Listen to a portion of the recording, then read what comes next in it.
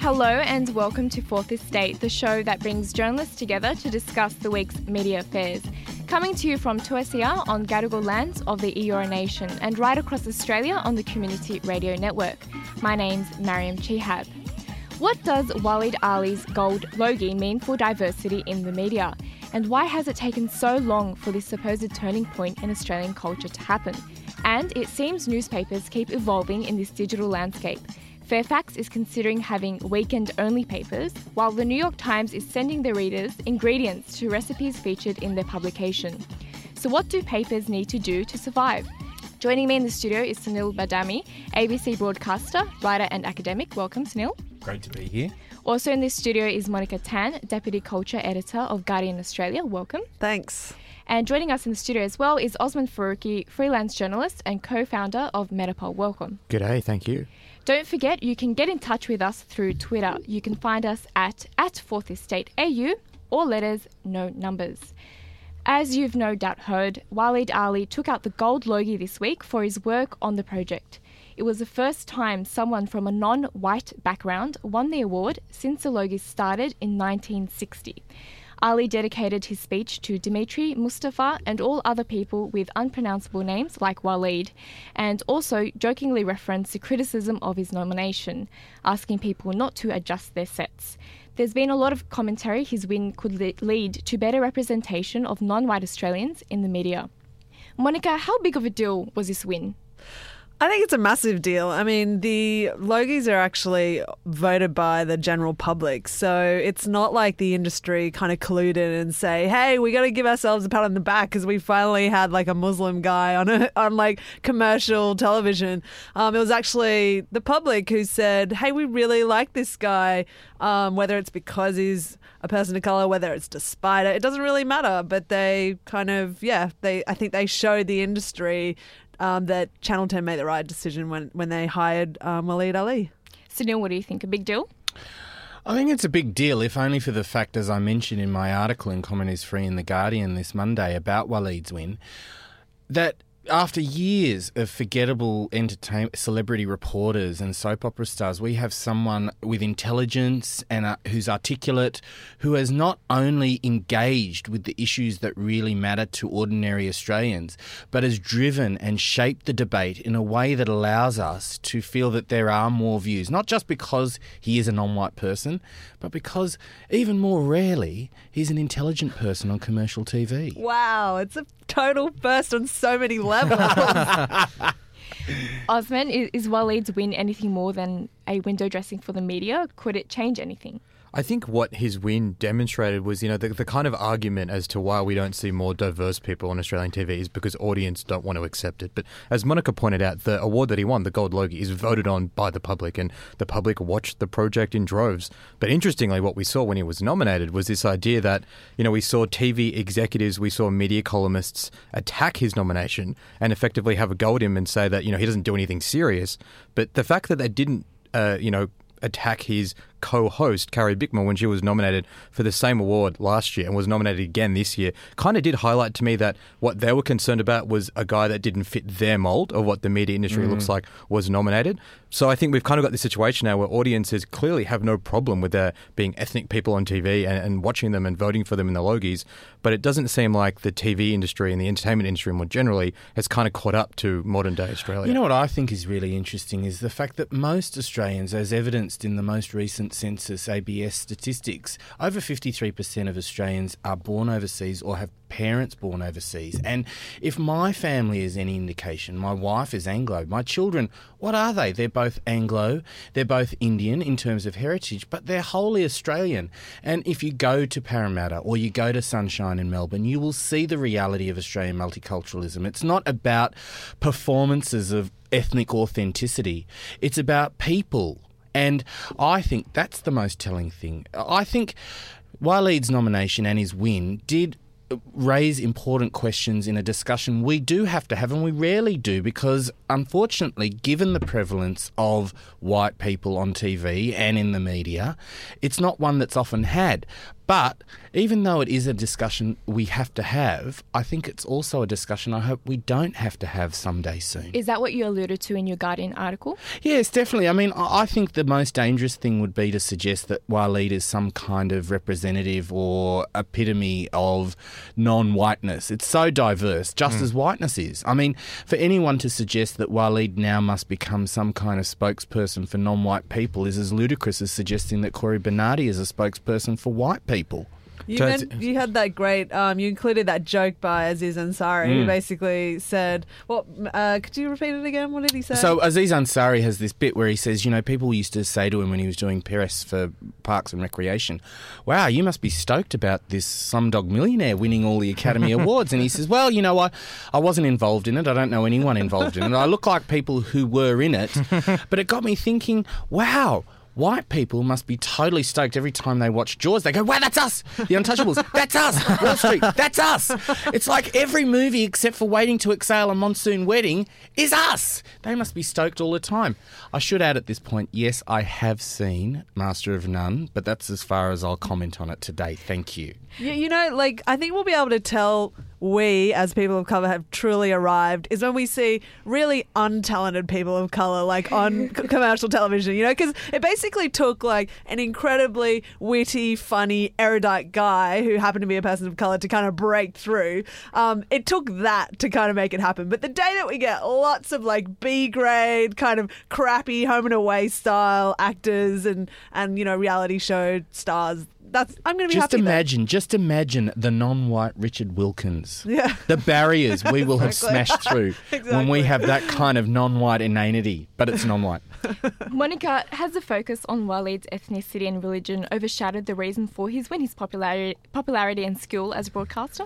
I mean, no. I think that everybody always talks about how great he is, and the fact of the matter is, we need to have the diversity discussions. It just simply needs to happen. I can't believe it hasn't happened earlier. I mean, America was having these discussions 20 years ago, and their TV and film industry looks completely different to ours because of that. So, look at those Oscars this year. Yeah. Well, I mean, okay. Not to say that there aren't any problems over there, but they're still way ahead of us. But you know what? When I was growing up in the 1970s and 80s, the ABC's most popular show on a Saturday night after Countdown was the black and white minstrel show that ran on repeats in Australia until 1983.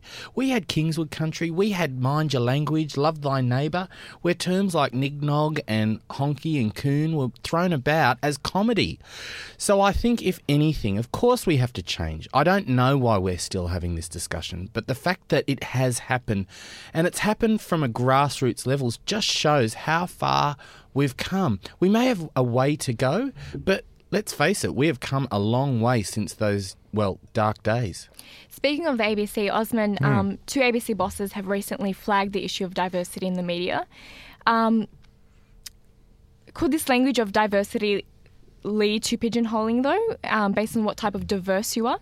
Yeah, it's a good question. I've been pretty critical of the ABC in particular for its failure to act on diversity. I recently did the most boring thing I've ever done in my life and go through 20 years of ABC annual reports. The ABC, to its credit, does actually look at its staff and survey them and ask them whether they're from a non-English speaking background. And the bad news is that there's actually fewer non-English speaking background employees of the ABC now than there were in 1993. And we saw a little bit of an uptick in the early 2000s, but we've now gone down since 2013. So I was a bit frustrated for Mark Scott, the former managing director of the ABC, to come out at the end of his term and say, we need to do more on this. Well, I mean, he was in charge for 10 years and he didn't really do a lot. I think the ABC needs to grapple with the issue and needs to do it a lot quicker than they're hinting at so far. So the BBC, similarly like the ABC, they do a survey of their staff, and they're actually pretty broadly representative of the British population. But despite that, they've committed to targets, both in terms of on-air and off-air staff and quotas in that regard. And they're saying that by 2020, they want to hit those quotas. The ABC, 11% of its workforce are from non-English speaking backgrounds. That compares to a figure of about 20% of the Australian population. So they're effectively undervaluing or underrepresenting non-English speaking people by a factor of 50%. They're not even discussing quotas. It's still very vague stuff and creating diversity action groups in different sections. I don't see any reason why the ABC shouldn't immediately commit to quotas to reflect that issue. But having said that, Oz, I mean, the idea of a quota is something that kind of concerns me, because I would like to think that I was hired by the ABC, and where I work as a casual presenter in a number of arms of the ABC Radio. I'd like to think that they employed me because of who I was rather than of what I represented or what diversity targets my presence might hit. So a big thing, I think, is being very careful in any discussion about diversity in regards to simply defining people by one aspect of their identity. As people, non-white people, we are totally defined by the one thing people can see. And I, especially being on radio, given that you can't see me, I would hope that it was, again, the things I said rather than the fact that I came from a particular background that determined whether I was going to be able to say those things. Monica? I don't completely agree with you on the fact that, I've talked to media bosses before in other countries. I won't name who, but basically they said they used to have kind of an audience of maybe 80% men. As soon as they kind of made the decision to hire a whole bunch of women, they suddenly saw their female audience, a massive female audience, come out of nowhere. So I think the fact of the matter is that we kind of divide things between, we kind of say, oh, it's all about quality. But what does quality really mean? Like, diversity can be a form of quality, because basically someone from a diverse background brings to the table a whole bunch of experiences that, a straight white man simply doesn't have. So it's very hard. I think it's very hard when we try and be blind and we go, well, we're just looking for someone who's really smart and funny and so on and so on. But no, actually, it does need to be on paper, and it does need to be a number where you make a strong commitment to something like diversity, because it's actually going to add value to your organisation. It's a form of talent. The views that a person from, whether it's from the LGBTIQ community, whether they're a disabled person, whether they're a woman, so on and so on. Look, I think ideally we shouldn't need quotas, but if the issue is that if an organisation like the ABC, which proudly calls itself the national broadcaster, has for so long underrepresented a big cohort of people, to me that suggests that there is some kind of structural issue there that needs to be looked at. I mean, there's another way of resolving it. The BBC is also moving towards completely anonymised interviews and job application processes. So we do know that there are studies that show that if you've got a name from a non-Anglo background, particularly Asian names and Middle Eastern names, you're less likely to get a job interview, even if you've got exactly the same qualifications. And the BBC wants to rectify that problem by taking people's names off job interviews. Again, if the ABC has an issue of hiring people from non-English speaking backgrounds, that's another step they could look at to try and rectify those diversity problems. I mean, I'm so glad to be hired because I'm an Asian female. Like, I actually have no problem with that whatsoever. I mean, it is interesting. The ABC does seem to bend over backwards to include conservative views, even if those views as expressed by people like Tim Wilson are complete nonsense. I like how you slipped that into this discussion. But I think it is interesting when you talk about that balance and the representation of Australia, that it should take more efforts to include those views of people who have been marginalised in the greater representation in the media. Because the media, after all, whatever you want to say, the media is still the greatest paradigm to drive debate and to shape opinion, especially today. So it is interesting. I think, you do both raise very good points in terms of, I guess, allowing for those other perspectives to be heard. And if they're going to let Tim Wilson and the like to be on TV, then they should allow more people like us as well, with our different experiences. Totally, yeah. But at least they're making an effort, because you don't hear this conversation at Channel 9. No. Yeah. Look, and commercial TV is far worse. But I mean, and like you're right, the ABC's talking about it. I mean, I don't think that, I'm not saying that you were saying this, but I don't think that the fact that commercial TV is even whiter than the ABC is an excuse for them to kind of sit on their thumbs. Hey, can I just add that I met so, you know, with commercial television, right? Reality show has actually been a great bastion for ethnic people. Totally, yeah. Like cooking shows. Like, let's face it, the Australian cuisine would be nothing without us, without people of colour. Food is our thing. Yeah. But have you noticed that on the romantic dating show, reality shows like The Bachelor, Osman actually wrote a great piece for us once, didn't you? Did you? No, it wasn't. No. Oh my God! You confused me with another brown person. I did. No. I cannot erase this from the public record because it's live, isn't it? Actually, I actually don't think it was a brown person. So you're in the clear. It was. I know who it was, and it wasn't a brown person. Anyway, it doesn't matter. Yeah. Point being that I recently met one of the producers from The Bachelor, and I said to her, I can't believe the show didn't have a man of color on it, as a single man of color as a contestant, and she said that they just hadn't even thought about that. Wait, what about Blake Garvey? Until I just said it. Blake Garvey is biracial. Okay. He's half. But on the new show, I mean, I don't know that we need to kind of... you're right. Blake Garvey was on fine. the first series or the second series, and he was biracial, series, and his father was black. Okay, you're right. This one didn't go well for you. No! Wrong author. Forgot about that guy. Please just go back and... Can we delete this bit? Okay, look, the second series, the most recent series, didn't have a man on colour on it. Yeah, but okay, I get that. But I also note that on The Bachelor, they did have a woman of colour. She did get knocked out early, but I'm not saying that's necessarily a question of racism. It just might be a personal preference, you know. But it is interesting that you say that. I think there is that kind of idea that, you know, non-white people have to kind of perform this thing where they can cook curry or they can do kung fu or whatever, you know, that they have... Even that one aspect of their identity is further caricatured on the basis of one demonstration of what white people kind of see as the defining characteristic of that race. So, yeah, it is interesting. Although I remember that Andrew Bolt did write a long blog post, unusual for him, about Kumar, one of the contestants on My Kitchen Rules or MasterChef, and how great he was and inspiring and what an Australian he was and all that sort of stuff. He ticks all the right boxes for Andrew Bolt. There you go. With the tasty food. That's right. Do you guys think, though, that the Australian public recognises that our majority white media doesn't reflect our reality? Well, you know, you heard from that Bachelor producer. She literally hadn't thought about it until I brought it up with her. So, and I've talked to other television industry people. A lot of them have said it's a risk. You know, that it's a gamble to put someone who's not white up, and that is the most beautiful thing about this Logies win. It's like for the first time we actually have hard evidence. Maybe it isn't a risk. Yeah, I think there's been a few things this year that have demonstrated like that. Audiences respond positively, and Benjamin Law's show, The Family Law, that got massive ratings. It was the most watched online thing I think so far this year in Australian television. It's been renewed for a second season. Even Here Come the Habibs, I think, has been renewed for a second season, even though I'm not really a fan of that show. But those two programs show that you put people from diverse backgrounds on TV, Australians will watch it, and in the instance of Waleed Ali, they'll vote for the guy because they think he's a good TV talent. Do you know what I think is interesting is the whole media political echo chamber, you know, as you see on Twitter, but the idea that to assume that people are stupid and to appeal to what you think might be their basest instincts. Where is the light on the hill? Where are the golden threads that unite us?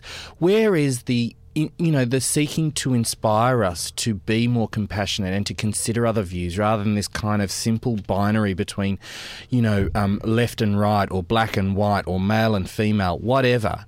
And I think, okay, I get it, especially with commercial TV, that it isn't necessarily the most, complex of discourses. But surely Waleed being able to present such thought-provoking and incisive editorials on commercial TV that reach so many more people than, his Radio National show would have ever done, certainly suggests that people, the average audience is looking for someone who isn't going to insult their intelligence and is going to maybe even inspire them rather than be bothered with the trivia of, what people are wearing or whatever. Yeah. Sunil, Waleed mentioned a person working in the industry had to change his name from Mustafa in order to get work. He talked Although he did work on the Habib show, so that's kind of ironic, isn't it, really? The gig that he got was playing like a kind of typical Lebanese guy, I guess, which maybe highlights some of the other issues. Well, Waleed talked about unpronounceable names in his speech. Are ethnic or unpronounceable names still a big hindrance in the newsroom, especially with broadcast? I don't think they are. I mean, I actually did a piece that was aired on Life Matters on Radio National yesterday about my own unpronounceable name.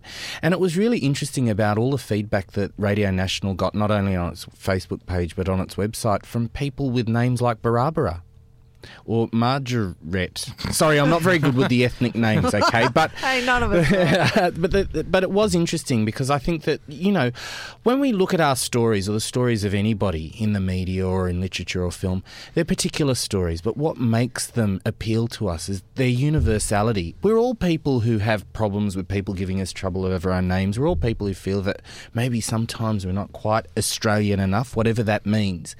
And so I think, you know, what is really interesting is that there are lots of different kinds of, you know, unpronounceable names, but the more people become used to them, the more people have family or friends with those names, well, the less unpronounceable they're going to be. I think what's really interesting is that the Prime Minister famously said that none of us can look in the mirror and say that I look like the average Australian. And Waleed's win, reflected back in the popular opinion of those people who voted for him, does just that. There is no average Australian. There's no average Australian name. There are lots of different voices and perspectives that make up Australia, and the only thing that binds us together is the fact that we may, for all our disagreements on various issues, fundamentally agree on what it might mean to be Australian. Whether that means a meat pie or a banh mi, I don't know. But at least we can have that discussion, that debate, rather than shutting it down or disregarding it. You're listening to Fourth Estate. You're with me, Mariam Chihab, and I'm speaking to Sunil Badami, Monica Tan and Osman Faruqi.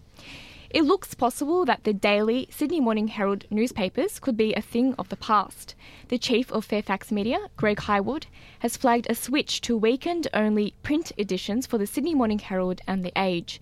Highwood has also suggested the Australian Financial Review may go in the opposite direction by cutting its weekend edition.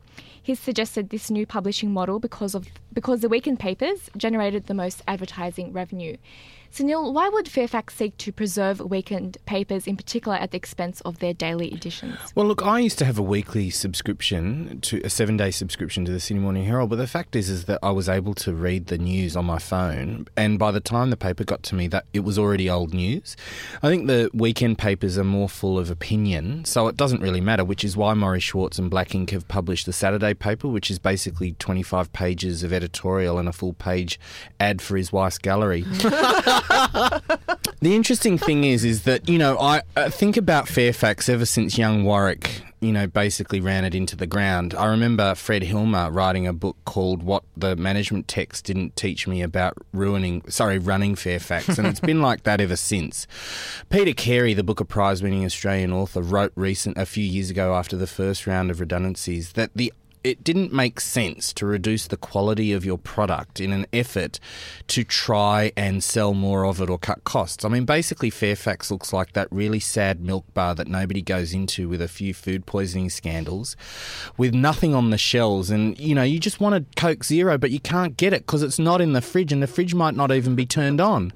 But it does also follow on from the recent decision by the UK newspaper, The Independent, to go completely online.